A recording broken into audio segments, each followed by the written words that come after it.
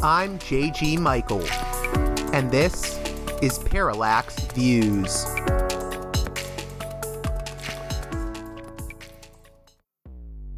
Hello, this is Mike Swanson. In a few moments, you're going to listen to another segment of Parallax Views. But before you do that, let me tell you about my new book, Why the Vietnam War. It's a sequel to my previous book called The War State, which has lots of positive reviews on Amazon. It's been out for years. But this one is a more detailed case study of how the American empire and national security state operate using Vietnam. And I believe it shows also how things work today, how policy is actually made and why. So grab the book on Amazon.com, Why the Vietnam War.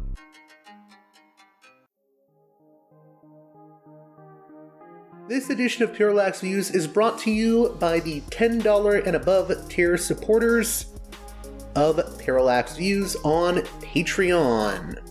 So, with that in mind, producers credit shoutouts to Gunnar, Mark, Alexander, Catherine, Tilo, Emilia, Jeff, John, Bert, Brian, Elliot, Michael, Brace, Nick, Mersham, Galen, Arlen, Bo, Geekadelic Media, Chance, Chase, Dan, David, Ava, Bob, The West Bank Robbery Podcast, Jamie, Gary, Max, Ishtofer, James, Martin, Matthew Ho, Brian, Nobody, Thomas, and Dano. And now on to the show. Hey there, Parallax Views listeners. On this edition of the program, we take a brief break from current events coverage to discuss something a little bit more lighthearted. We go back to my love of horror movies. It's a Halloween Hangover edition of Parallax Views, as we're joined by Dennis Daniel, author of the new book, The Horror, a film fanatic's obsession with the cinema of the macabre. Dennis has also contributed to such publications as Cinema Macabre, Deep Red, and Delirium magazine, run by our friend Chris Alexander. We'll be talking about his love of obscure horror, the tape-trading underground, and the story of how Charlie Sheen mistook an underground Japanese horror film for being a snuff movie. All that and more on this edition of Parallax Views. So, with that being said, let's get right to it with Dennis Daniel.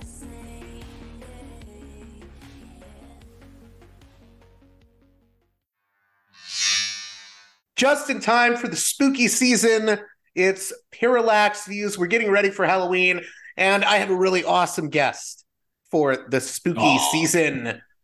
Dennis Daniel, author of The Horror. Ooh. A film fanatic's obsession with the cinema of the macabre.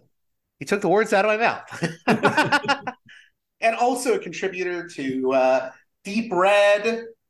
Oh, yeah, good old Deep Red. Been writing for them for 40 years. And Cinema Macabre. Brand new magazine. Exactly, yeah. And also writes for Delirium. We just had Chris Alexander on, who helped contribute to The Horror. So Chris Alexander wrote the beautiful introduction that when I read it, it made me weep.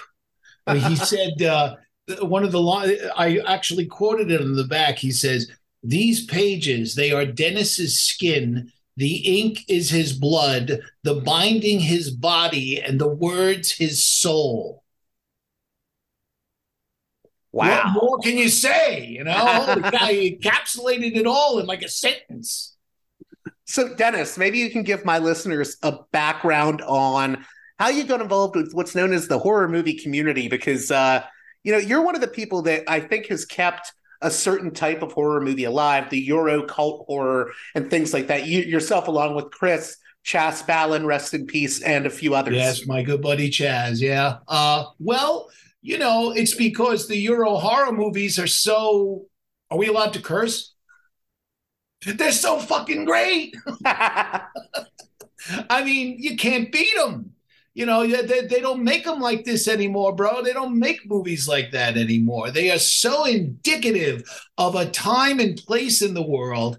And they bring me so much joy. But to answer your question, I got involved in a kind of roundabout way. I've had a long career in media. I was on the radio on Long Island for over 35 years. I work in advertising. I'm a writer, a producer, and a director, and a voiceover artist, and all that stuff. So I've always been involved in this, and I've done acting, I've done singing, I've done I've done voices for cartoons, all kinds of really cool stuff. So I was working at the time, I was in my early 20s, and I was working at WBAB, Babylon, Long Island, which was a rock station, the coolest rock station in the world. And I was there as a producer. I was the guy who did all the commercials and all the promos, and I did comedy and I did voices, and it was wonderful. And also, I was a disc jockey. Now, with radio stations, you need to do public service. So, every Sunday, a certain amount of time was dedicated to public service.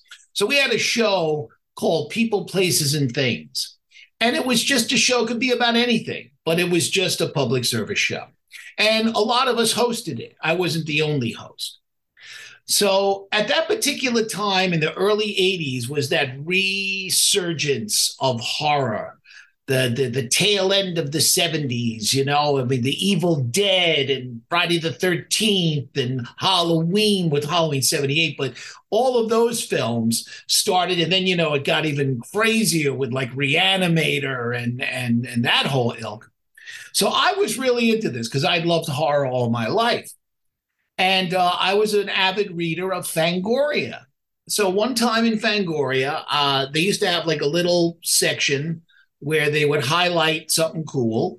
And they were highlighting Chaz Balin's little pamphlet that he self-published called The Gore Score.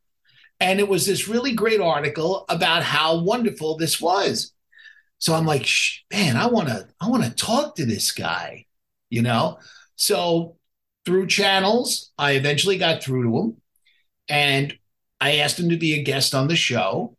And so he was more than thrilled. He was just getting started back then. He was more than thrilled, and he came on the show. And like what happens with me with a lot of people that I interview, we become friends. It's because when you're kindred spirits, when you're in the same sort of mindset and universe, you tend to really connect to people. And I'm a fan, number one. Fuck that, journalism shit. I'm a fan. I write like a fan. I talk like a fan. That's just the way it is. And that enthusiasm is a different kind of writing. It's not analytic. It doesn't break it down into its sociological implications. It's like, to me, it's like, its fucking head explodes. It's great. I'm a fan. So we got along really well on this conversation. And Chaz was great too, because he was the quintessential New York hippie.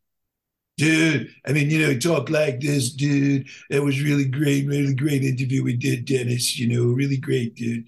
I mean, it was just, I was going to say, I've always heard Chaz was like the hippie that liked gory movies. People think that's an oxymoron, but I don't think it. Yeah, he was a 6'4", 6'5" hippie who loved gory movies. I got this great picture of him with these two knives against me. I don't know if you've ever seen it. But when I went to visit him in California, he had these gigantic machetes. I'll send you the picture. These gigantic machetes that and he's standing behind me, and he has these two machetes across my neck. And I'm like, because Chaz is like, he's like totally behind me this time, But anyway, so we hit it off. All right. So we became friends. And not too long after that, he asked me if I would like to write for this new magazine he was doing called Deep Red. Now, I had done writing. I had actually already written a book. I used to write about radio. I had a column called Tales of the Tape that was in a lot of the radio trade publications. You cut out there. You said and it was called Tales of the what Tape? It was like, what the Tales of the Tape, yes. It actually, I always love long titles. So the actual full title of the book was Tales of the Tape, A Production Director's Odyssey, or How I Survived and Stayed Creative in an Industry That Eats Its Young. So anyway, I know what it's like, I know what it's like to write to the masses, so to speak. I mean, I was already doing creative work anyway, but as a writer, I had developed my own style. And the way I developed my style, believe it or not, was from Harlan Ellison. Do you know who Harlan Ellison was? Yes, I've done shows about Harlan's work. I'm a big fan of I Have No Mouth, But I Must Scream. He's one of the great sci-fi writers. Well, Harlan was a pal of mine. You were friends with Harlan Ellison? Oh, yeah. Was he as cantankerous in real life as he is in his interviews? JG, he was a sweetheart. I adored Harlan. That's another thing. I'll send you a picture of me and Harlan. I used to go to I used to go to Alice in Wonderland all the time. I would hang out with him at his castle. It was great. Anyway, I digress. So I started. So writing was not a difficult thing for me. Like I had already, and Harlan Ellison wrote this book called An Edge in My Voice, which was about movies. It was his movie criticism book. And he had such a beautiful way of writing. He wrote from the top of his head, and he had a way of expressing himself that I really liked. So I said, I want to adopt that same attitude, not his style, but his attitude. Harlan wrote from the heart as well. Harlan wrote as a film fan, not as a professor of film studies, So anyway, so I said, hey, why don't I could call the column, Here's Blood in Your Eye. He said, that's great, dude, that's great. So that's how it started. I started writing for Deep Red. Now, as I was writing for Deep Red, Chaz's star was rising. And, it became a phenomenon of its time. It was a tremendous hit. There are so many people to this day that go, you're Dennis Daniel from Deep Red. It's weird, because I'm 63. When I did that, I was like in my early 30s or younger even. I don't know. Yeah. No, how old was I? I was 26. Holy shit. Oh, okay. Wow. Well, anyway, so that's how it started. Real quick. So with Chaz Ballin, I don't know if people know this, but I mean, he was friends with people like Chris Gore, and there's that old Chris Gore is also one of my pals. But I was gonna say there's that old chestnut about this is how Charlie Sheen ended up seeing a copy of Guinea Pig 2, Flower of Flesh and Blood. Behind that too. That's all my fault too. Well, I want to hear the story. So for people that don't know, Guinea Pig Flower of Flesh and Blood is this Japanese gore film. It's basically a decapitation movie. People talk about torture it's porn. More than that. What it is it's about, I think it's around 7 different short little films that are all very, very twisted and very, very gory. Right. Very, but I was going to say it makes something like Saw seem tame, It makes Saw seem like Rebecca of Sunnybrook Farms. But what do you call it? They had the one with the mermaid. That's a really crazy one too. Yeah, mermaid and a manhole. Guy finds a mermaid and puts it in his bathtub, and she slowly deteriorates. But that was very clever, actually. I mean, that wasn't just gore for gore's sake. That was a story. But anyway, getting back to Guinea Pig. So this is a great story. If you want, we'll tell this story. So Chaz tells me about Guinea Pig. This dude, I saw this at Sun. I says, well, I got to see it, obviously, right? So Chaz mails me a copy of Guinea Pig. So I had another friend of mine who was into horror movies, and he came over my house, and the two of us sat down and we started watching it. Okay. And as you know, the first one is about this guy that likes to dress as a samurai. And it starts with him kidnapping a girl, bringing him back to his little torture chamber, where he proceeds to cut off her arms, cut off her legs, cut off her head. I mean, like, with in between with shots of him going, you know, you don't know what he's saying, but it's just, you know, that whole Japanese eerie extreme horror thing on video, no less. So I'm sitting there with my friend watching it, and we're watching the movie, and we're like this. You're giving the what the fuck expression for people listening to the audio version. It was like, why are we watching this? What the fuck is wrong with us? What are we doing watching this? I mean, it's a story. It's just watch a woman get, you know, disassembled before your eyes. But the thing was, it was so real. It was very, very real. All right. We never even finished it. I shut it. I said, I don't want to see anymore. Do you want to see anymore? I don't want to see anymore. All right, I'm done. Okay. Now, Chris Gore is a friend of mine. I wrote for Film Threat for many years. And I met Chris once again. I met him through loving Film Threat, getting in contact with him, interviewing him, and we became pals. As a matter of fact, it's Chris Gore, who's to my immediate right in Night of the Living Dead, in Tom Savini's Night of the Living Dead, in the scene that we're in. He's the zombie right over here. I was friends with Tom Savini, and I asked Tom if Chris could come. So Chris was there because we were pals. It was a lot of fun. A couple of people came too. Also the cartoonist Gahan Wilson, who was also a very dear friend of mine. I got him in the movie. He's got a couple of good scenes too. He gets a torch in his face. Anyway, I digress. All right, so I'm done with this thing. So I'm talking to Gore. Hey, Gore, you want to see something really fucking depraved, dude? I mean, Chaz sent me this thing. It's really fucked up. And this is in the days when you held the phone. You know, it was really just, oh, God. So I send it to Chris. Chris watches it. And then Chris gives it to a friend of his. He passes it on. And this friend just so happened to be friends with Nicolas Cage. So he ends up watching it with Nicolas Cage. Right? No, not Nicolas Cage. What am I saying? No, Charlie. I get them confused. Charlie Sheen. They're the same to me. You know, yeah, Charlie Sheen. So he watches it with Charlie Sheen. Fucking Charlie Sheen of all fucking people. You know, a bastion of morality is Charlie Sheen. You know, give me a break, right? So anyway, so he watches it with the friend, and Charlie Sheen says, this is real. This is real. This isn't fake. This is real.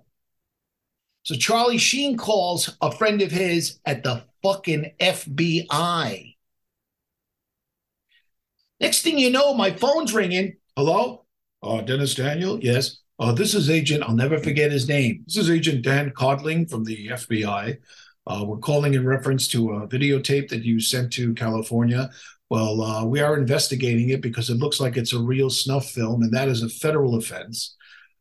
You could be serving 25 years in jail if we find out that this is indeed a real snuff film. The expression on your face is priceless. What? You know? And I'll never forget, I called Chaz, and it was his birthday, and he was all fucked up when I called him. And I said, Chaz, I'm sorry to tell you this, blah, blah, blah, blah, blah, the FBI, yada, yada, yada, yada. And he's like, dude, don't worry about it, man. Didn't you watch the whole tape? No. At the end of the tape is a whole documentary on how they do everything. They show you the special effects. They show you everything. So fuck him, man. I'm going to assume Charlie Sheen was too coked out to see that part. Well, the bottom line is, okay, that there is indeed a documentary called The Making of Guinea Pig. It shows how they did everything. It shows that the woman is just fine and nothing happened. But I didn't see it. I didn't watch it all the way to the end. And I'll never forget when Agent Dan Codling called me up again and said, well, yes, we found out that it's fake. He goes, but I just want you to know some of the things in there are real. Thanks, Agent Dan. As long as I'm not going to jail for 25 years, have a great day. But, you know, it was a wild time. That was like the Wild West. I mean, it's been written about so many times. The guinea pig story has been told so many times. My friend Steve Bissette, the cartoonist, Swamp Thing, and so many other things, he knows even more of the story. I'll never forget, I was at a convention with him. And I told the story to the crowd, you know, and I said, well, I did the Dan Codling, and that's it. And that was the end of it. And then Bissette went, oh, no, it wasn't. And I don't remember what the rest of it was. I don't remember. Well, I was going to say, this really was like, I wasn't alive for it. So I got alive for it. Thanks for making me feel so. Oh, yeah, I feel bad. Well, so I got into this stuff in the 2000s through a guy named Andy Kopp, who did Night Crew Video, and he made some movies like The Mutilation Man. But he was into that whole tape trading scene, right? Oh, but he was doing it from Ohio. It was huge, bro. Yeah, and it was crazy time because, you know, now you can almost get your hands on everything. Back then, it was like, crazy. Oh, you're getting an 8th-generation dupe just to see Last House on the end of the Last House on Dead End Street, you know. And at the time, you would think to yourself, "You see that in the book? I talk about that in the book. I talk about that very thing." Yeah, I wanted you to talk a little bit more about that, about how crazy the tape trading scene was, because in a weird way, I could understand why someone would watch an 8th-generation dupe of Last House on Dead End Street and be like, "Oh, this could be a snuff film," because you're seeing it in such a diluted, weird way. A 10th generation dub of Necromantic. Right. Definitely looks real at that point. The freaking thing looked real the way he shot it, you know, let alone a 10th generation dub. So what, you want to talk about that? Yeah, what was the tape trading scene like? You see, here's where we get into like me saying the stereotypical things older people say. Yeah, those were the days. These kids today don't know what it's like. They got everything they wanted to push. They take out their phone, they can push a button, and it's all there, and everything's there, you know. Yeah, that is the way it is, you know. But back then, it was like gold. It was like, I mean, you heard about all of these films that now come out from Vinegar Syndrome or Severin or Arrow or 88 Films or, you know, in 4K pristine copy. I mean, it's incredible. Right. There was a time, though, right? Like when, you know, I love Argento movies, but there was a time where it was really hard to get like an uncut copy of Phenomena. You'd get or the cut Suspiria. Or Suspiria, yeah. Yeah. So it was a very cool time. You know, my big tape trading buddy was Steve Bissette, though. He had every fucking thing. He had everything. You know, he had the cut of Combat Shock that was American Nightmares before they changed it to Combat Shock. Say, how the fuck did you get that? Even Buddy, the director, didn't have it. I mean, it was like Buddy saying, "Where'd you find that?" So, yeah, we saw a lot of stuff. But the other thing too, beside the trading, was the you know, the small video houses like Sinister Cinema and Video Search of Miami, of all names in the world, where they advertised in all of the fanzines and in all of the, you know, they even advertised in some of the bigger publications, and you could get anything from them. They had dubs of everything, you know. And that's how I first got into Jean Rollin, the great French horror film fantasist. I mean, he's so much more than horror movies, but I would see these stills from his film. Did you ever see The Grapes of Death? I have not seen The Grapes of Death, although I'm a big fan of I love Night of the Hunted, and also I love Fascination. That movie blew my mind when I saw it. You have to see you have to see everything. You have to see everything. It's like his films are very haunting, you know. He's like the Jean Cocteau of horror. If you know who Jean Cocteau is, most people know him. He's most famous for the 1946 French version of Beauty and the Beast, which is a pretty well-known film. He was a poet, really. He did one of the first avant-garde films called The Blood of a Poet. And the thing is just this wild, crazy freaking thing, you know. But he had the heart. Rollin had the heart of a poet. And it's amazing because his work only gets better with time. Because when you watch a Jean Rollin film, there's nothing else in the world like it.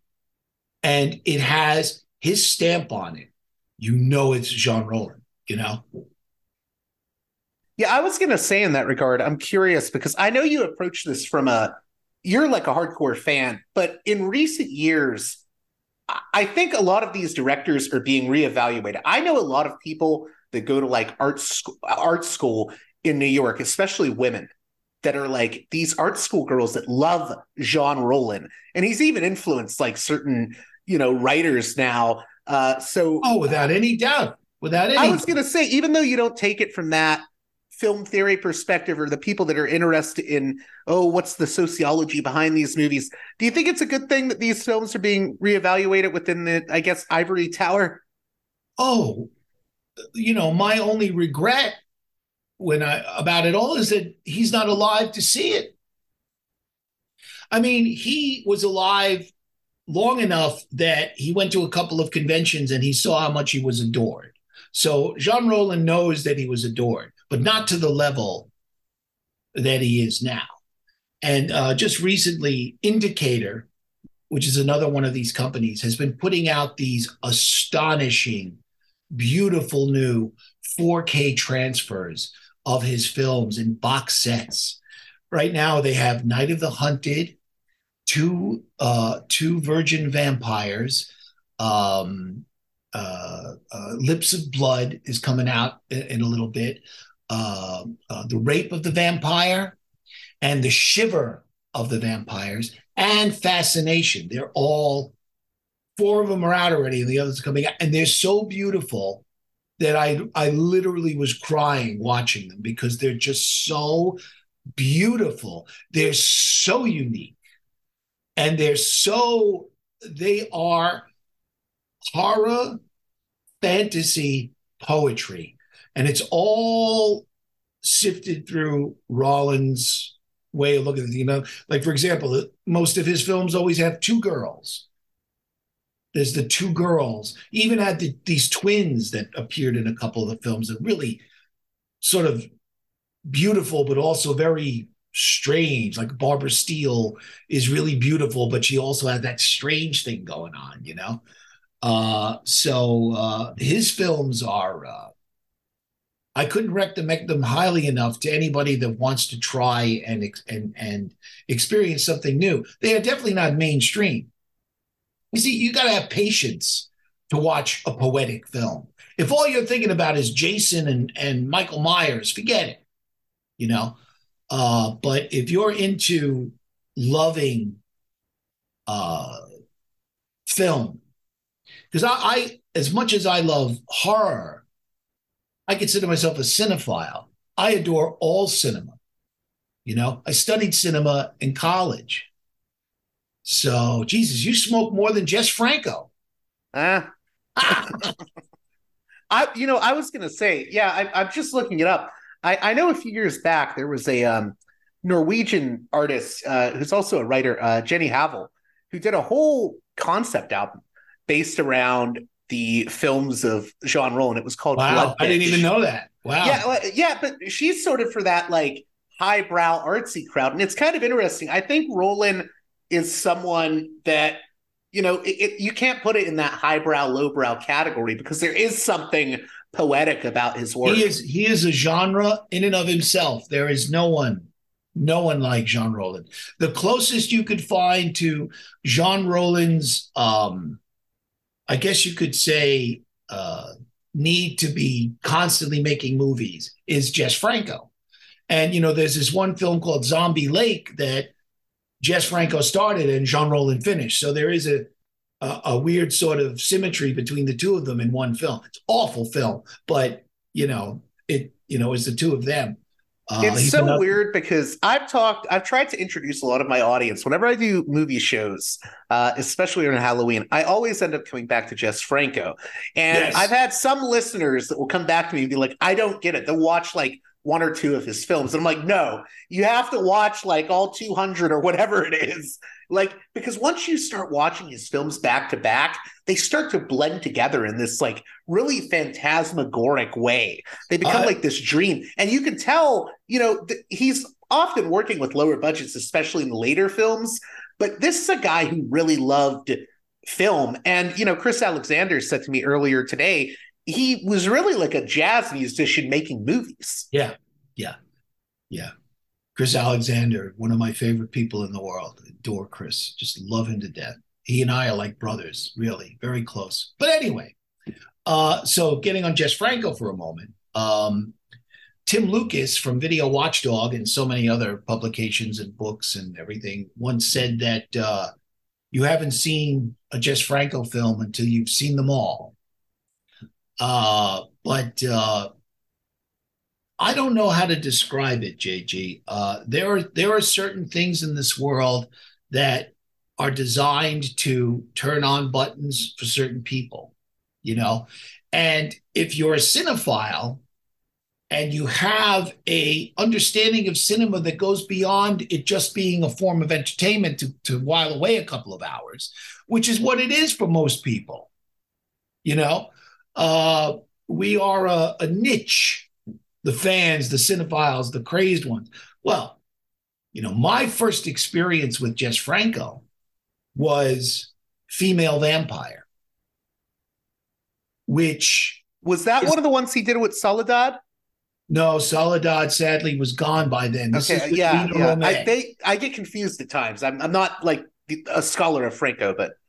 This is Lina Romay, who was his other muse, and eventually his wife or common law wife or whatever. They went together to the end. And the reason why I was joking with you about the smoking was I once spent 3 hours with Jess and Lina doing an interview with them for Psychotronic magazine. And we were in this room and they just chain smoked one after the other, after the other, after the other, after the other. It was unbelievable. And if you see interviews with Jess Franco on all of the Blu-rays and everything, he's always smoking, always smoking. Same thing with Lina. When they're sitting down to always smoking. So, they actually were lucky. Well, Lina died. She died young, in her 50s, late 50s. I think she was 58 or something. What fascinates me, and I'm wondering if you picked up on this, having met both of them, what I always find fascinating, he really loves, Lina. He's just so turned on by his wife. It's actually adorable because just the way he's a voyeur. They were very sexually free, very counterculture. It didn't bother either one of them if they were fucking anybody else or whatever. They were very bohemian in that way, But yes, Jess Franco adored Lina, so this film, Female Vampire, is about a countess. She's mute. She doesn't speak. And instead of sucking your blood, when she's giving you a blowjob, she wants your semen. So it's not blood, it's semen. And it's an absolutely unbelievable movie. It is so beautiful, so well done, and so Jess. It's quintessential Jess. The camera zooms in, the camera zooms out, all that kind of crazy stuff that he did, because he had no budget. So he would do whatever he can to make things move around as best as he could, But when I saw a Female Vampire, that was it. That was it. Just like with Jean Rollin, when I saw a Requiem for a Vampire, I was done. I was hooked. And there's nothing like those Rollin's movies and those Franco movies, because you know what's weird to me is they often have either a very psychedelic quality to them or just almost like an ethereal or dreamlike quality that you don't find in anything else. Yeah, bro, they're products of their time, the 60s, the 70s, the early 80s. No, they were probably tripping themselves. Yeah, but they're products of the time. That's one of the great things about them is they're time machines. You know, I mean, this was a time when there wasn't video, and they kept pumping this stuff out.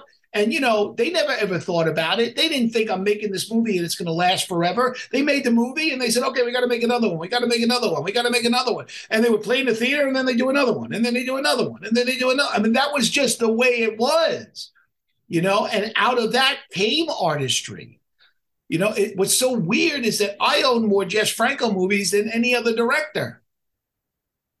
Because there's so many to own. You know, he did over 200 some odd movies. I always joke to people real quick. I feel like Jess Franco is truly the one director I can say. It's almost like if he couldn't direct a movie, it was like not having water or not having air to breathe for him. You know, you couldn't have put it better. Yeah, he lived and breathed cinema. He most certainly did, and I adore him. I love Jess. It was so great. It was such an honor to spend time with him and Lina. And when it was all over, Lina gave me a hug and a kiss. I was like, oh my God, the female vampire. Oh my God. You know, but anyway, so Video Watchdog was the start of my seeing what Jess Franco was about, and then Female Vampire. But, you know, the thing is that now all these films are coming out. They're finally coming out. They're coming out. They're coming out. They're coming out. I mean, they first came out on DVD. There was a lot of stuff that came out on DVD. And, you know, there also was a lot of bootlegs with Jess Franco. But the ones that are coming out now are incredible. Another friend that I made during this time is Stephen Thrower, who wrote two books. He's written the best book on Jess Franco and Fulci. Yeah. Jess Franco, 2 books this thick. And he's in the book. I interviewed him in my book. And he does a lot of great commentaries and videos. And I love Stephen. He's a great guy. Yeah, that whole era, it doesn't exist anymore. There's no need for it. The trouble with today is that there's so many choices and so many channels and so many apps and so many movies, and so that, you know, there's nothing special anymore. Well, I mean, I have to thank you and also people like Steven, because really, I think you are the guys that kept these movies alive, and you know, now they're getting reevaluated in a lot of ways. One thing I wanted to talk about, you know, you mentioned Franco. It's interesting to me because I feel like at times there's this sort of unexplored nexus between the sort of art house world and the exploitation cinema world. You know, like Franco starts out with stuff like, or he gets in with the art house crowd through a movie like Venus and Furs, but he also does these exploitation movies, you know, and there's other movies like that sort of transverse the boundaries of what's considered art house and what's considered exploitation. The one I always reference is something like Carnival of Souls or Curtis Harrington's Night Tide. Can you talk a little bit about the ways in which the horror genre it's almost like it has no boundaries, no limits? That's very true. That's been said very often about horror. That's why a lot of great directors, like, you know, Sam Raimi's a perfect example. You know, he went from directing Evil Dead movies to directing The Wonderful Land of Oz for Disney. I mean, you know, come on, Sam, what are you doing? But still, the idea is that yes, there are so many opportunities in horror films. And fantasy films, macabre. I like the word macabre because I think it covers a lot more than just horror. You know, macabre is something that just something's off here. What the hell's going on? But I think that the idea that you could do an art house movie, but you don't have to. It might not even been their. It might not even been their mindset when they did it. They didn't say, "Oh, I think I'll make an art house movie." Herc Harvey didn't think he was making an art house movie when he made Carnival of Souls. You know what I mean? George Romero, they didn't think that they were doing anything but a horror movie. They didn't think about the social ramifications of it all that have been heaped on it ever since. I mean, there probably is a little bit there, but I mean, it's, that film has been analyzed like beyond belief.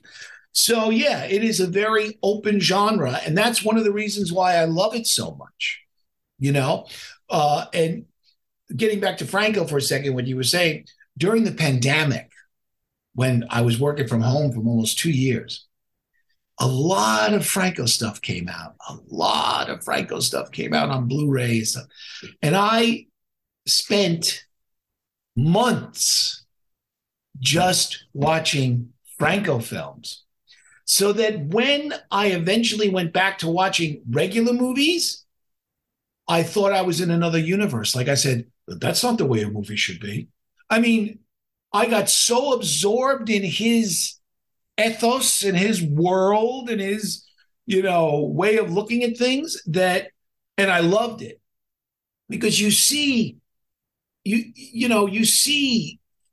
it's him, no matter what the subject matter is. And he's done everything. He even did a musical. He's done everything. But he did a movie with Lina about a talking asshole. Yeah, that's right. I've seen it. It's incredible. It's fucking the butthole smokes a cigarette in it. It's like, incredible. I mean, well, he did a lot of porn. He did whatever, like once, when Deep Throat came out and changed the whole face of the world, all of a sudden pornography became chic. Pornography became, and all that, all that softcore stuff that those boys were doing for all those years. Because, you watch these films and it's like, there's no penetration, but there's a lot of rubbing and there's a lot of thising and thatting. And, there's a lot of stuff that looks pretty close to sex, all right. And it's actually, I like it better, because to me, real sex looks like open heart surgery. I mean, how much do you want to see? I mean, I like seeing the full bodies. I don't need to close in on the genitalia. You know what I mean? It's like, there's nothing exciting to me about that. That's just me. I'm sure there's a lot of people out there that love genitalia. But anyway, they follow. I mean, Jean Rollin, same thing. Tons of porno films. Well, yeah, I think one of his muses, Brigitte Lahaye, was a porn star basically in France. She's wonderful. Don't you just love her? And she still looks great. God bless Brigitte Lahaye. She still looks amazing. I think she's in her 60s, something like that. She's amazing. Yeah. But those are, yes, those kinds of artists. And then, of course, there are others that fall into that category of the guys that just made everything, like Joe D'Amato. If people don't know Joe D'Amato, how do you describe the cinematic oeuvre of Joe D'Amato? Because he's a wild one. Joe D'Amato. Well, first of all, let's be real here. Just like Franco, just like Rollin, Joe D'Amato did all kinds of movies. All kinds of movies. He did a movie about Caligula. I mean, he did all kinds of films. All right. He was the same kind of guy, just want to keep filming and filming and filming and filming and filming. But when he did horror, his modus operandi was, I want to take this as far as I can go. You see all this stuff that's happening in America, how far that is to Friday the 13th, and I'm going to go way beyond that. And he did. He most certainly did. That's one of the reasons why I love Italian horror film directors, like Fulci, as another example. Bruno Mattei, Bruno Mattei was he was a schlep with the stuff that he did, but it's still wonderful. Hell of the Living Dead, it's great. It's great at its schlockiness, The thing I love about Bruno Mattei, and I've seen him do it in even his later films, like right before he died, he did a movie called The Tomb, and I'm watching it and I'm like, he literally stole shots directly from the Brendan Fraser Mummy movie and would put them in his movie. Yeah. And I'm thinking, he just stole stuff. He didn't care. He'd make a RoboCop ripoff and call it, I forget all the titles, but he literally just lift the script from Alien and make a Terminator movie out of it. Yeah, Joe D'Amato made a shark movie. I forget the name of it off the top of my head, but because he's like Jess Franco. Bruno, I think, did the one. What was it? Cruel Jaws, right? Yeah. Which some people call Jaws 5. Yeah, so I love all that stuff. I think I love it because two reasons. The first reason that I love 70s horror, and especially European horror more than any other, is just that it reminds me of a time that doesn't exist anymore, and the kinds of films that were made can't be made anymore. Another big person that I adore is Paul Naschy. I love Paul Naschy. Just the Wladimir Daninsky cycle. And when I was a kid, they used to run, Paul Naschy movies on the creature features. Right, Werewolf and the Vampire Woman, stuff like that. You would see these and of course they would be edited, but they were still fucked up even though they weren't edited.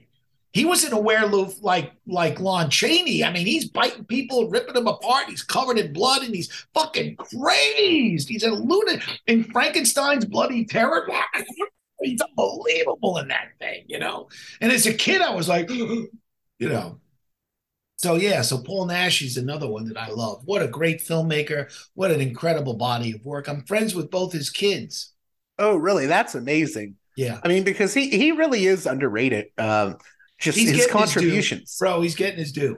Yeah, they made that documentary about him. The Man Who Saw Frankenstein Cry, I think, was the title of it. But yeah, he has gotten his due lately. I think even like Guillermo del Toro has name checked him. Well, yeah, he used and Benicio del Toro, when he played the Wolfman, was doing a little bit of Naschy, as well as Oliver Reed and some Chaney as well. Wow, just Paul Naschy, I love Paul Naschy. And I love the women. All of the Spanish women are gorgeous.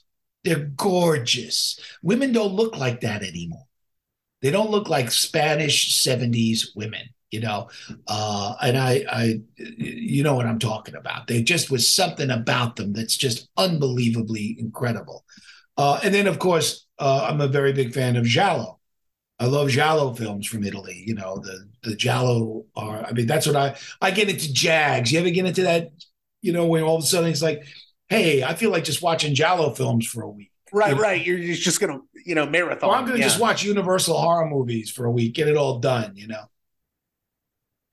So I got to ask, what was your first Bruno Mattei movie? Because I'll tell you mine.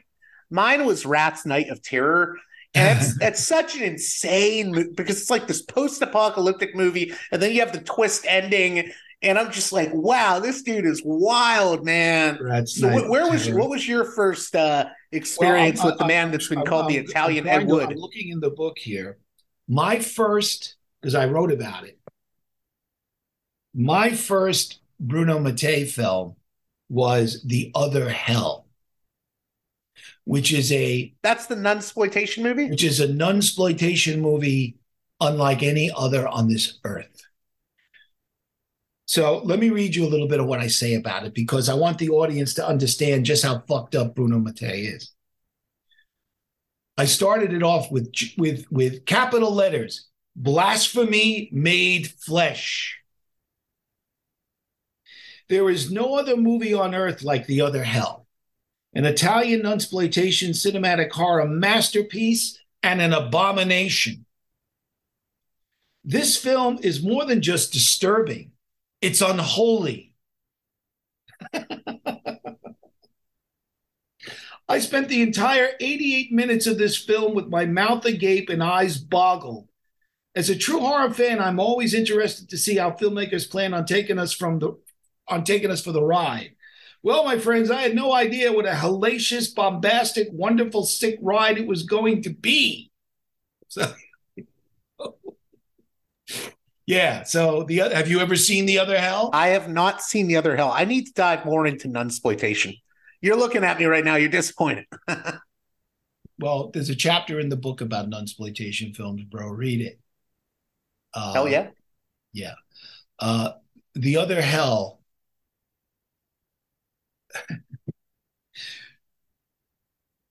I don't even want to tell you, because the beginning of the movie is so from another universe that you just can't believe what you're looking at. You can't believe what you're looking at. I'm dying to tell you.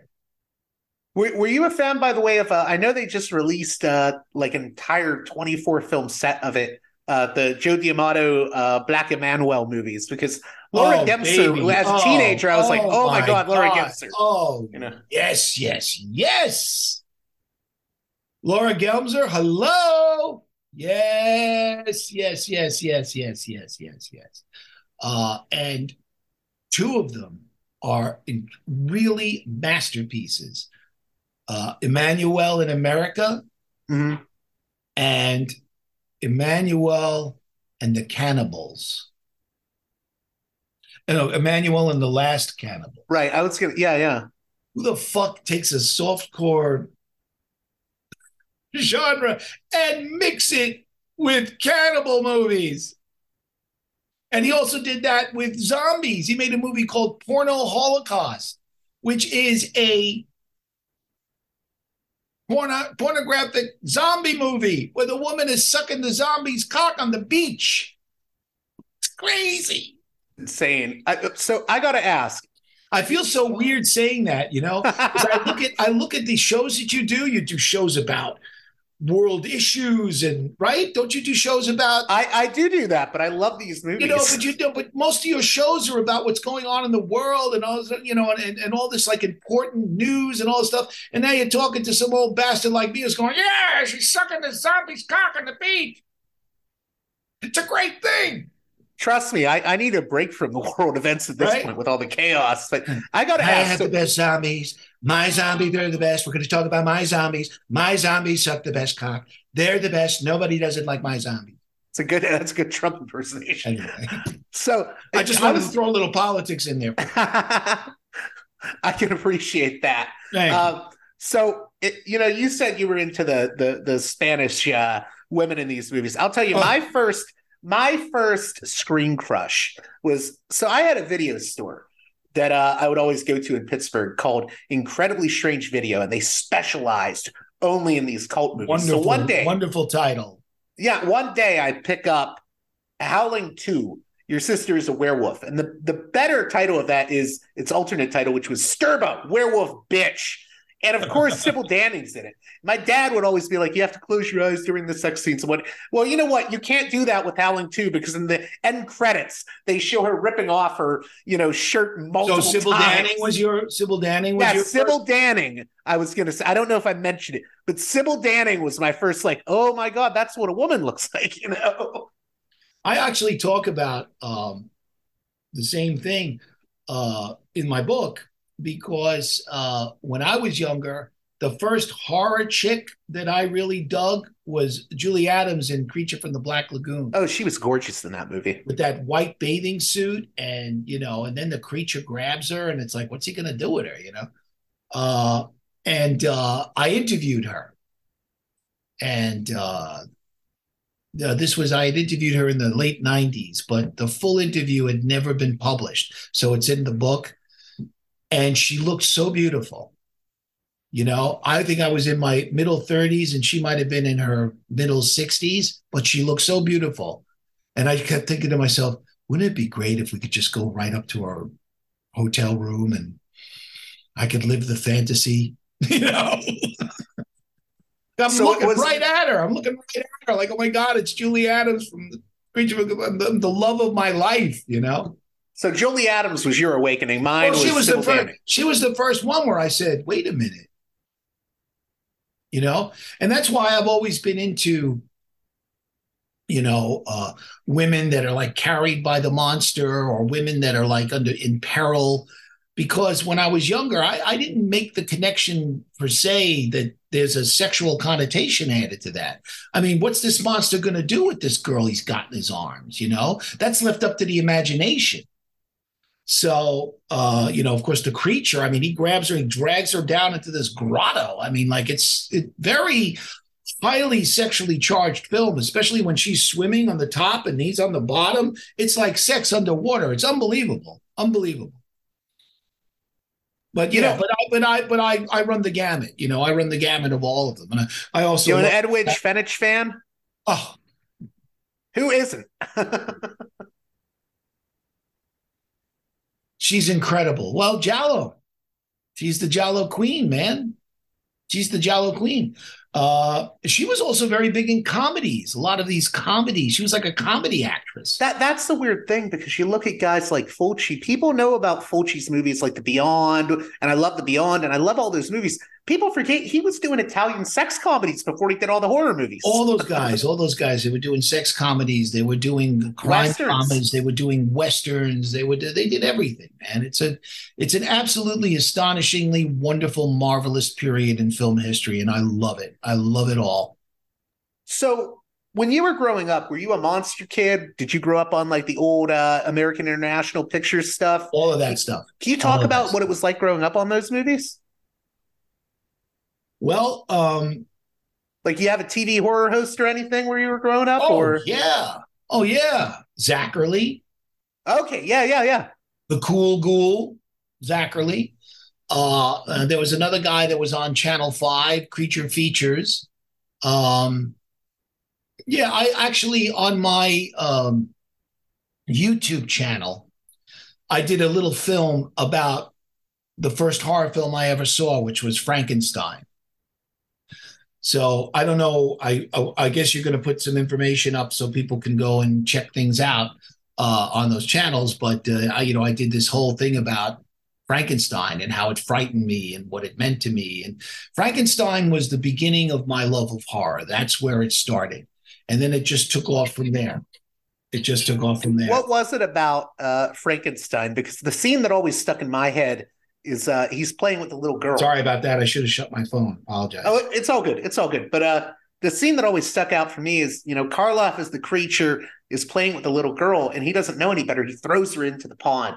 She drowns. That for some reason, I will always remember that scene.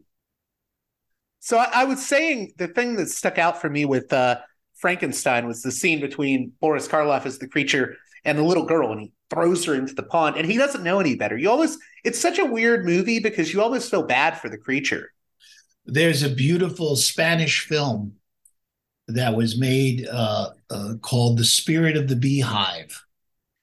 And it's a story about a little girl who sees the movie Frankenstein and becomes obsessed with the monster and sees the monster everywhere. And it's considered an absolute classic of world cinema, The Spirit of the Beehive.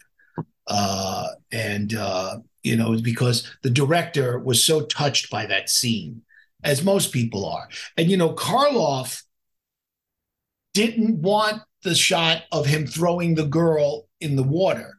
That was something that they did, but he didn't want that. And for many years, it was edited where he looks at the flowers in the water and then he just goes, and that's all you see. And then the next thing you see is the father carrying her dead. So you didn't see her. And I don't even think you need to see him throw her in. That was more powerful because it left things to the imagination, So that was one scene that was cut. And then another was when the creature comes alive and he's going, "It's alive, it's alive."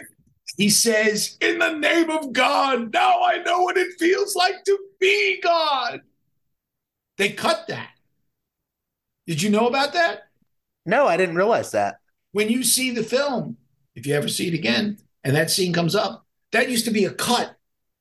It would be like, "It's alive, it's alive." And then there'd be like a cut in the film, and he would just be like, "Oh," and they'd be holding it. But that whole line, "In the name of God, now I know what it feels like to be God." That's pretty heavy duty shit for 1931. Well, I was going to say, one of the things about those older movies is you have that whole pre-code era.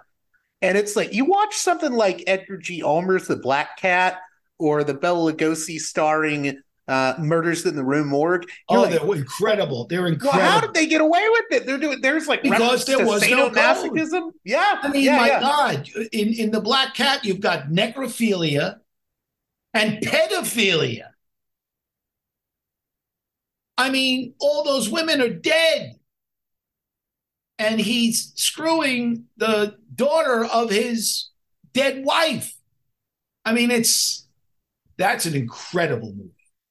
The Black Cat is absolutely, without any doubt, it is the best Karloff Lugosi. The thing is, that movie for me, to this day, it still holds up. There's some older movies that just, for me personally, I watch the classics. I love them. But sometimes they feel longer than they are just because I'm used to the pacing that has come about since, the 70s. And I know there's younger people now that when I recommend a 70s movie, they'll say, I can't keep up with the pacing of this. It's too slow. But like that movie, The Black Cat, it still feels to me as fresh today, every time I watch it. That was also based on, Karloff's character was based on Aleister Crowley.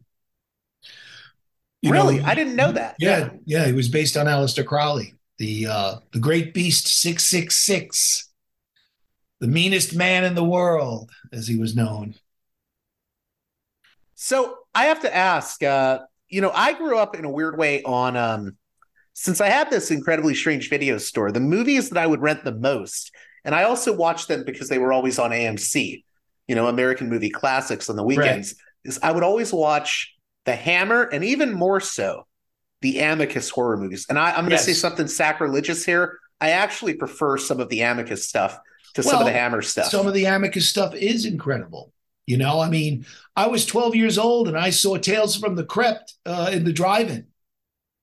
I saw Asylum at the drive-in. Asylum scared the living shit out of me. Asylum is amazing. Also my introduction to Britt Eklund. So Asylum scared the living shit out of me. When they step on the puppets and they show the guts, that scared the fuck out of me. And Tales from the Crypt is magnificent. It's just that the Joan Collins scene, the Joan Collins segment alone to me, the Christmas segment is just astounding.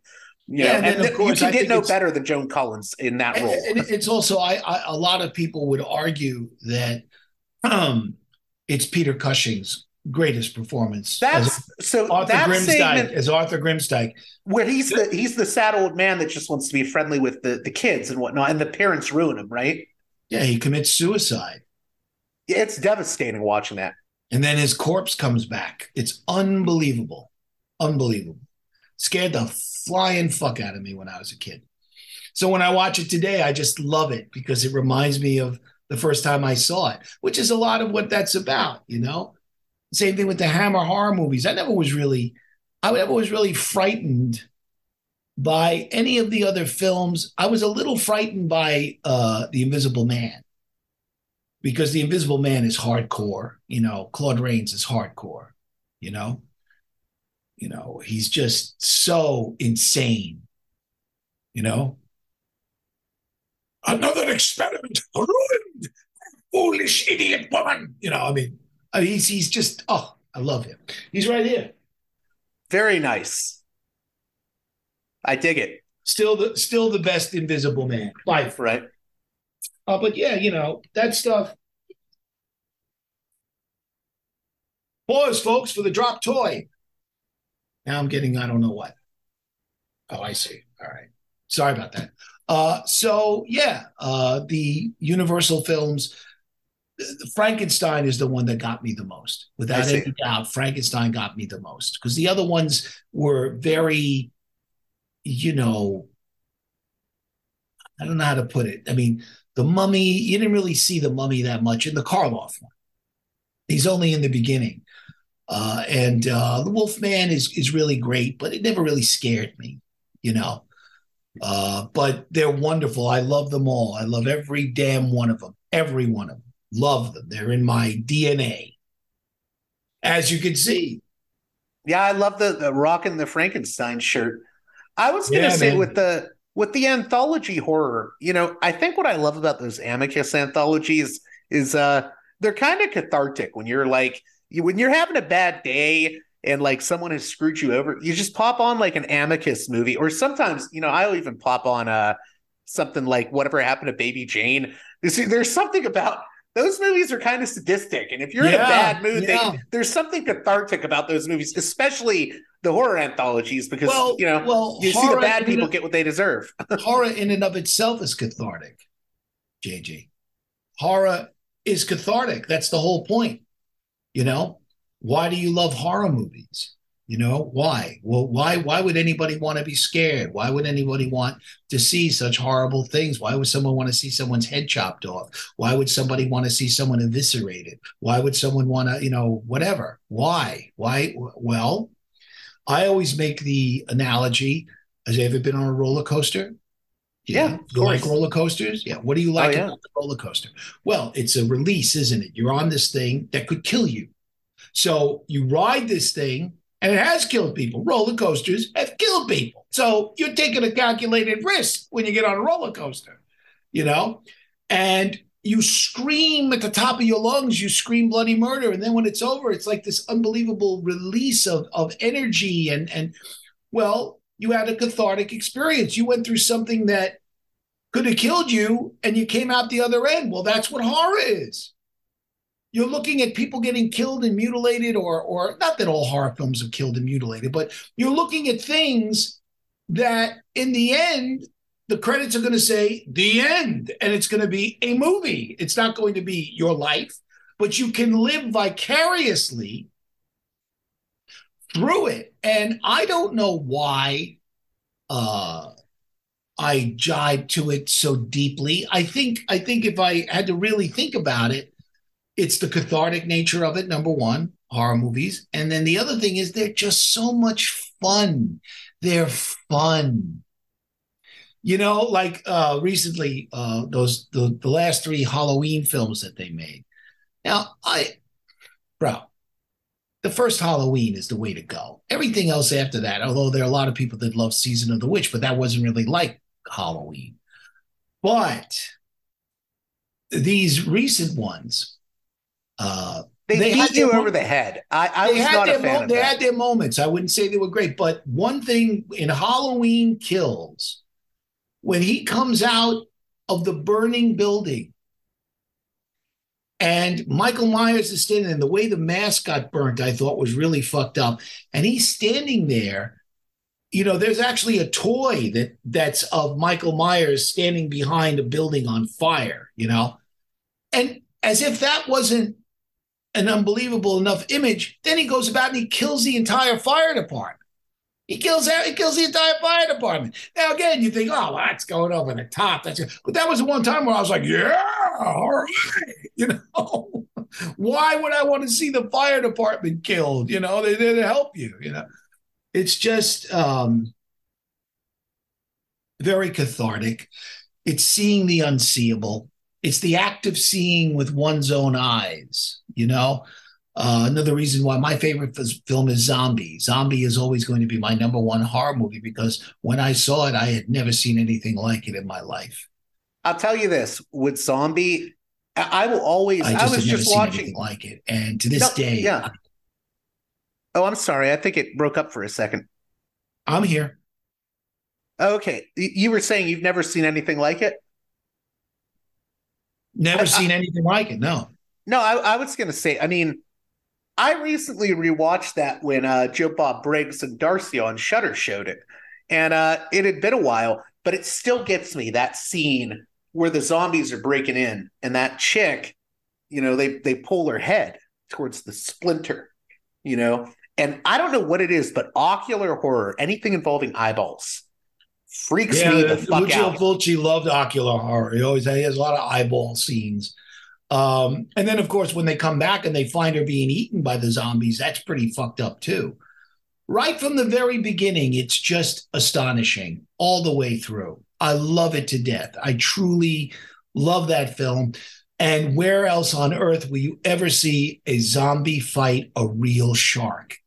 Underwater, a zombie fighting a shark. And the shark rips the zombie's arm off. And it's a real shark. No bullshit.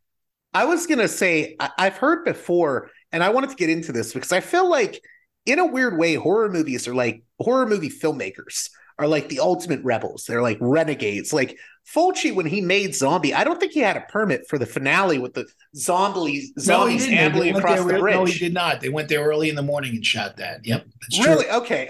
Just like they didn't have a permit to shoot on the Hudson Bay either. That's what I love though about these films. You know that these guys got down and dirty when they made these films. They didn't necessarily follow all the rules, but they made some good shit. They were mavericks. They were mavericks. Yeah. So, I really do truly love all of that. But, one of the reasons why I wrote my book was because I wanted to write something that would turn horror movie fans on to films that maybe they never ever saw before or never thought about before. I mean, I talk about a lot of the classics. Of course, you have to, because it's a movie about the cinema of the macabre. But I spend a great deal of time talking about stuff off the beaten trail, or certainly a lot of the Euro horror. And I also talk about a lot of movies today that I think are doing, there's some really incredible horror films. Like, for me, some of the ones that really stick out are, first of all, Hereditary, I thought was unbelievable. And then I loved Midsommar, however people want to say it. I loved those two. That's Ari Aster. And then Robert Eggers, I love The Witch, and I really love The Lighthouse. There's a Japanese horror film called The Sadness. Have you seen that on Shudder? I have not yet. Dude, when you get off this fucking podcast, if you got nothing to do, I want you to watch The Sadness. All right? Promise me that if you got nothing to do and you're ready to watch a movie and you've got Shudder, I want you to watch The Sadness. It is one of the greatest zombie films I have ever seen. And it was made during the pandemic, which is even more astonishing because it is about a virus that causes the zombies. Okay. Wow. And the zombies are mostly attracted to killing their loved ones. Ooh. Which was something that Jean Rollin worked with in Grapes of Death. Same thing. I mean, there's a scene where there's a guy, he's got this woman that he loves. She's like strapped to this door, and he's got this axe, and he goes, "I love you." Takes her head off. I love you. What are your favorite, and I know you mentioned a few of them in the book, but what are your favorite sort of, maybe we could take turns talking about some of our favorite obscurities, hidden gems of horror, especially that 70s, oh my 80s God, there's period. so many, bro. Oh my God, there's so many. What's some of my favorite? Well, I'm going to have to cheat and look in the book so that I could remember, because I've written about so many of them. I'll tell you one while you're looking. One that scared me as a kid, and I know you may think this is silly, but because he's made a lot of bad movies, but Ole Lamel, after he was done working with Andy Warhol and Fassbinder, when he made The Boogeyman, I saw that movie when I was like 12 years old, and it just opens with all this weird psychosexual shit and abuse of kids, and then you have like a killer that is traveling through mirrors. And it goes from being a Halloween knockoff with like art house qualities to an exorcism movie. And for some reason, that movie scared the living shit out of me when I was 12. It scared me so much that I actually turned it off halfway through. It's like an invisible killer, But, people will say to me, is it really that good? And I'm like, well, part of it is just when I grew up. It's one of those movies. I think a lot of times there are certain movies that they may not be the best, but there's something about when you saw them. Well, like this is a really crappy movie. It really is a crappy movie, honestly, but people love it, called Children Shouldn't Play with Dead Things. Alan Ormsby. Right. And it's just it's hard to watch now because it's so like hippie 70s. I mean, like it's really, but it has its moments. But at the time, back in the day, that movie scared the shit out of me. You know, some of the movies I have in here. There's a movie called Devil's Story. Do you know Devil's Story? No, is that a Hong Kong one or? No, no, no, no. It's I don't even know the country of origin. Huh. I think it's no, excuse me, I'm sorry, it's French. Okay. It's like a Jean Rollin film on acid. It's really weird. Devil's Story is one of them. We Are the Flesh is another one. A very transgressive and powerful horror film. Evil Dead Trap. I know Evil Dead Trap, yes. That's a really, really great Japanese horror, you know? Damon Packard's Reflections of Evil. I've been meaning to dig into Damon Packard's stuff. He's a very unusual, he's sort of an experimental filmmaker. I love him. But Reflections of Evil is like unlike anything you've ever seen. What is it about that movie in particular? The utter and complete insanity of it. I wrote in the first few sentences I wrote about it in the book. They were all in capitals. Yeah, I saw you had the poster as one of the pictures in the book. There it is, folks. A staggering, indescribable film experience of epic proportions, reflections of evil, holy fucking shitballs, God's holy trousers. I wrote this is an experience that will change you. You know? So there's a couple for you anyway. Reflections of Evil, unbelievable. Island of Death, another crazy, sick movie. That's Greece, right? Nico Mastorakis, right? You're right. Okay. Look at that. Well, this is kind of not considered necessarily obscure, but it's like people might think it's a knockoff, but in actuality, it's one of the greatest revenge films I have ever seen, and that's I Spit on Your Grave 2. Okay. From 2013. It is devastating, and it's so good.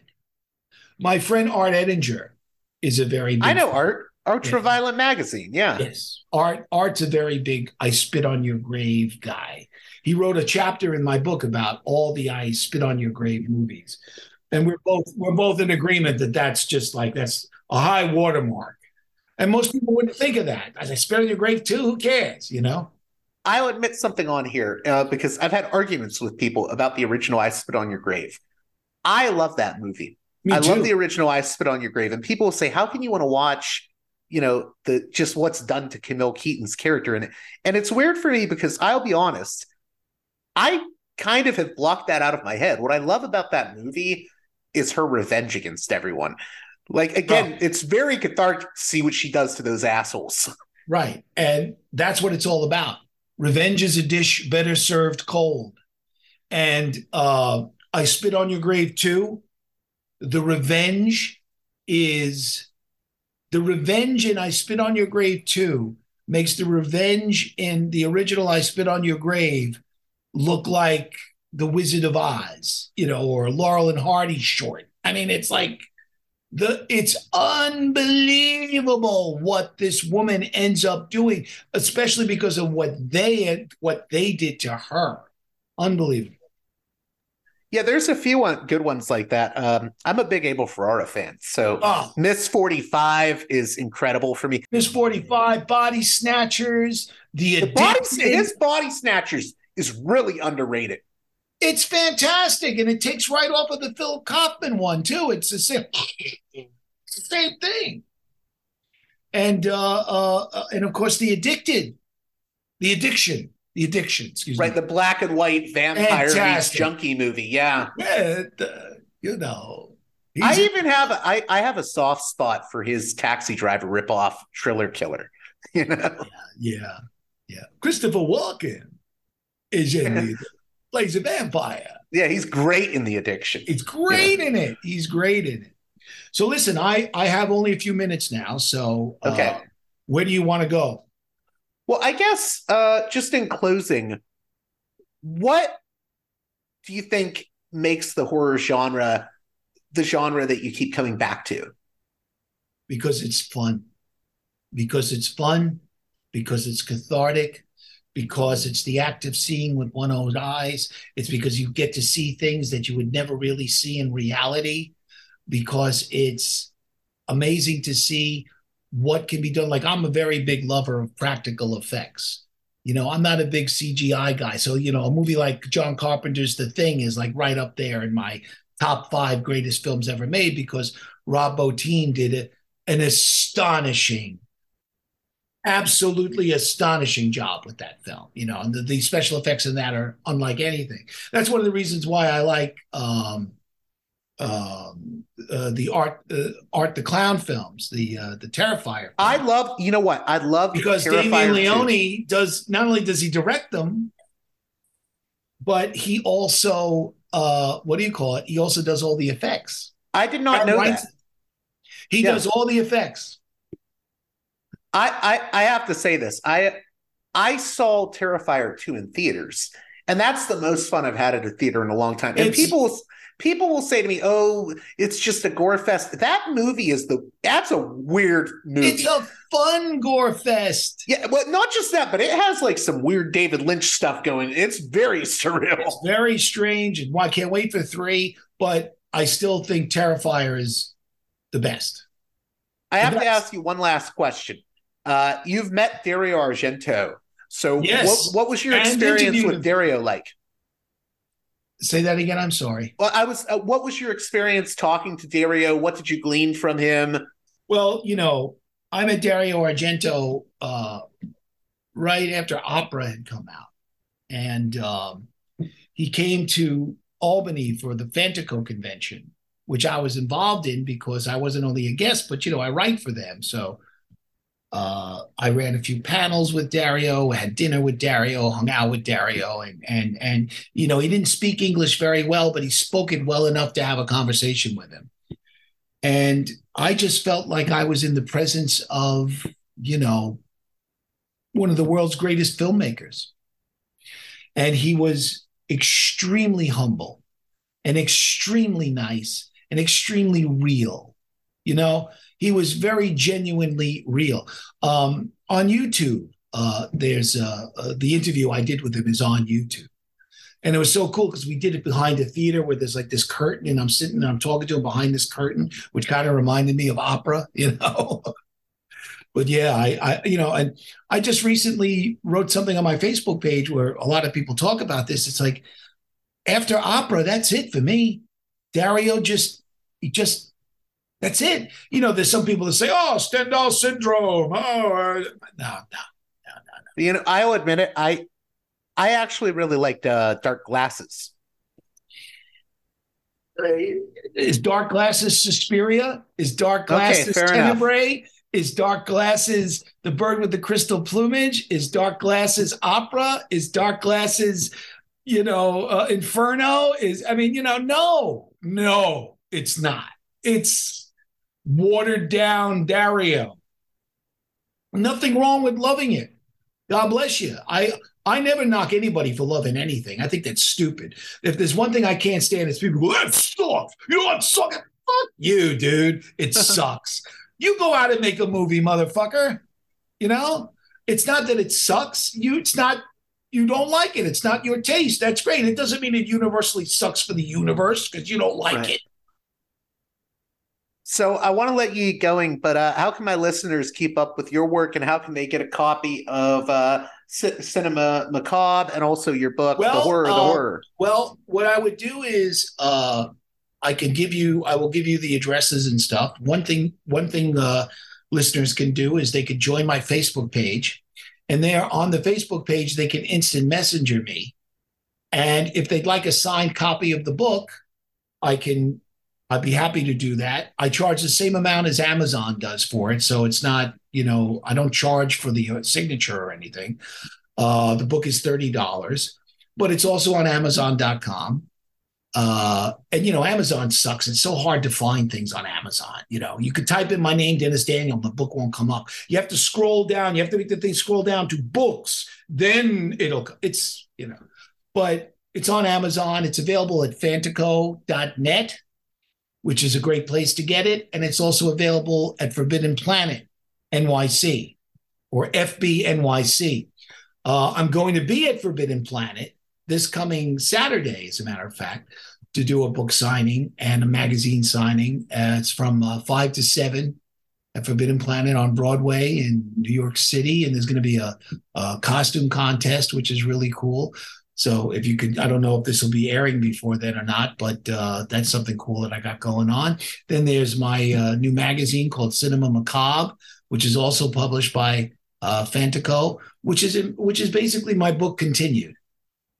Because the book could have, we contracted for a book that was 300 pages, but I had so much more to say, and so did a lot of other writers and stuff that I have like a guest section in my book, as you may know. So that magazine's a continuation of that. Once again, fantico.net would be the best place. It's also available at Forbidden Planet, fbnyc.net or .com, I think. And all you got to do is look up Forbidden Planet New York, put that in Google. And then I have a YouTube channel where I do movie reviews. It's called Cinema Macabre DD Reviews. So if you just go into the search engine of YouTube and type in Cinema Macabre, Macabre is Macabre, Cinema Macabre DD Reviews, it'll pop up. I'm putting a film together based on the book, so I'm like putting scenes from the film on there, and I'm also doing movie reviews and stuff there. And still writing for Deep Red, still writing for Delirium, which I love writing for. I have a column in there called "The Blood Is the Life," and I'm around. Well, thanks. I had again. like a renaissance in my career. It's like. Well, yeah, you were away for a while, and then you came back. I didn't do anything for a while, but in about 2013, I got interviewed by John Spoonar for a book called Xerox Ferox, where it's a book about all the people that wrote for all the fanzines and magazines in the 80s and stuff. And he told me that I was his favorite writer. And I did this great interview with him, and that got my whole thing going again. And then they restarted Deep Red again. We're on the 4th issue of the new version of Deep Red. So there's a lot of good stuff. I'll give you all that stuff so you could post it. Well, hey, thanks again, Dennis Daniel, for coming on Parallax Views. Thank you for having me. It was fun. Well, that does it for this edition of Parallax Views. I hope you enjoyed my conversation with Dennis Daniel and that you'll check out his book, The Horror, a film fanatic's obsession with the cinema of the macabre. As always, if you appreciate the work here I do at Parallax Views, please consider supporting me on Patreon at patreon.com/Parallax Views. One more time, that's patreon.com/Parallax Views. And with that being said, until next time, you've been listening to Parallax Views with Parallax Views. To Parallax Views with Parallax Views. The way out is not simply to say, don't do it, just to prohibit. It's nothing else. If we don't do it, others will be doing it like crazy. So, we have to confront the problem. But no, basically, I know of the great anxieties, problems, new forms of control, but it's also new forms of freedom. This is why I always emphasize that internet and all this new digital stuff, it's a very ambiguous phenomenon, but it's the field of struggle. New forms of enslavement, but at the same time, new incredible forms of freedom. We have to accept the fight with no nostalgia for old, allegedly more authentic communities or whatever. I'm not afraid. I'm not afraid. I'm not afraid. I'm not afraid.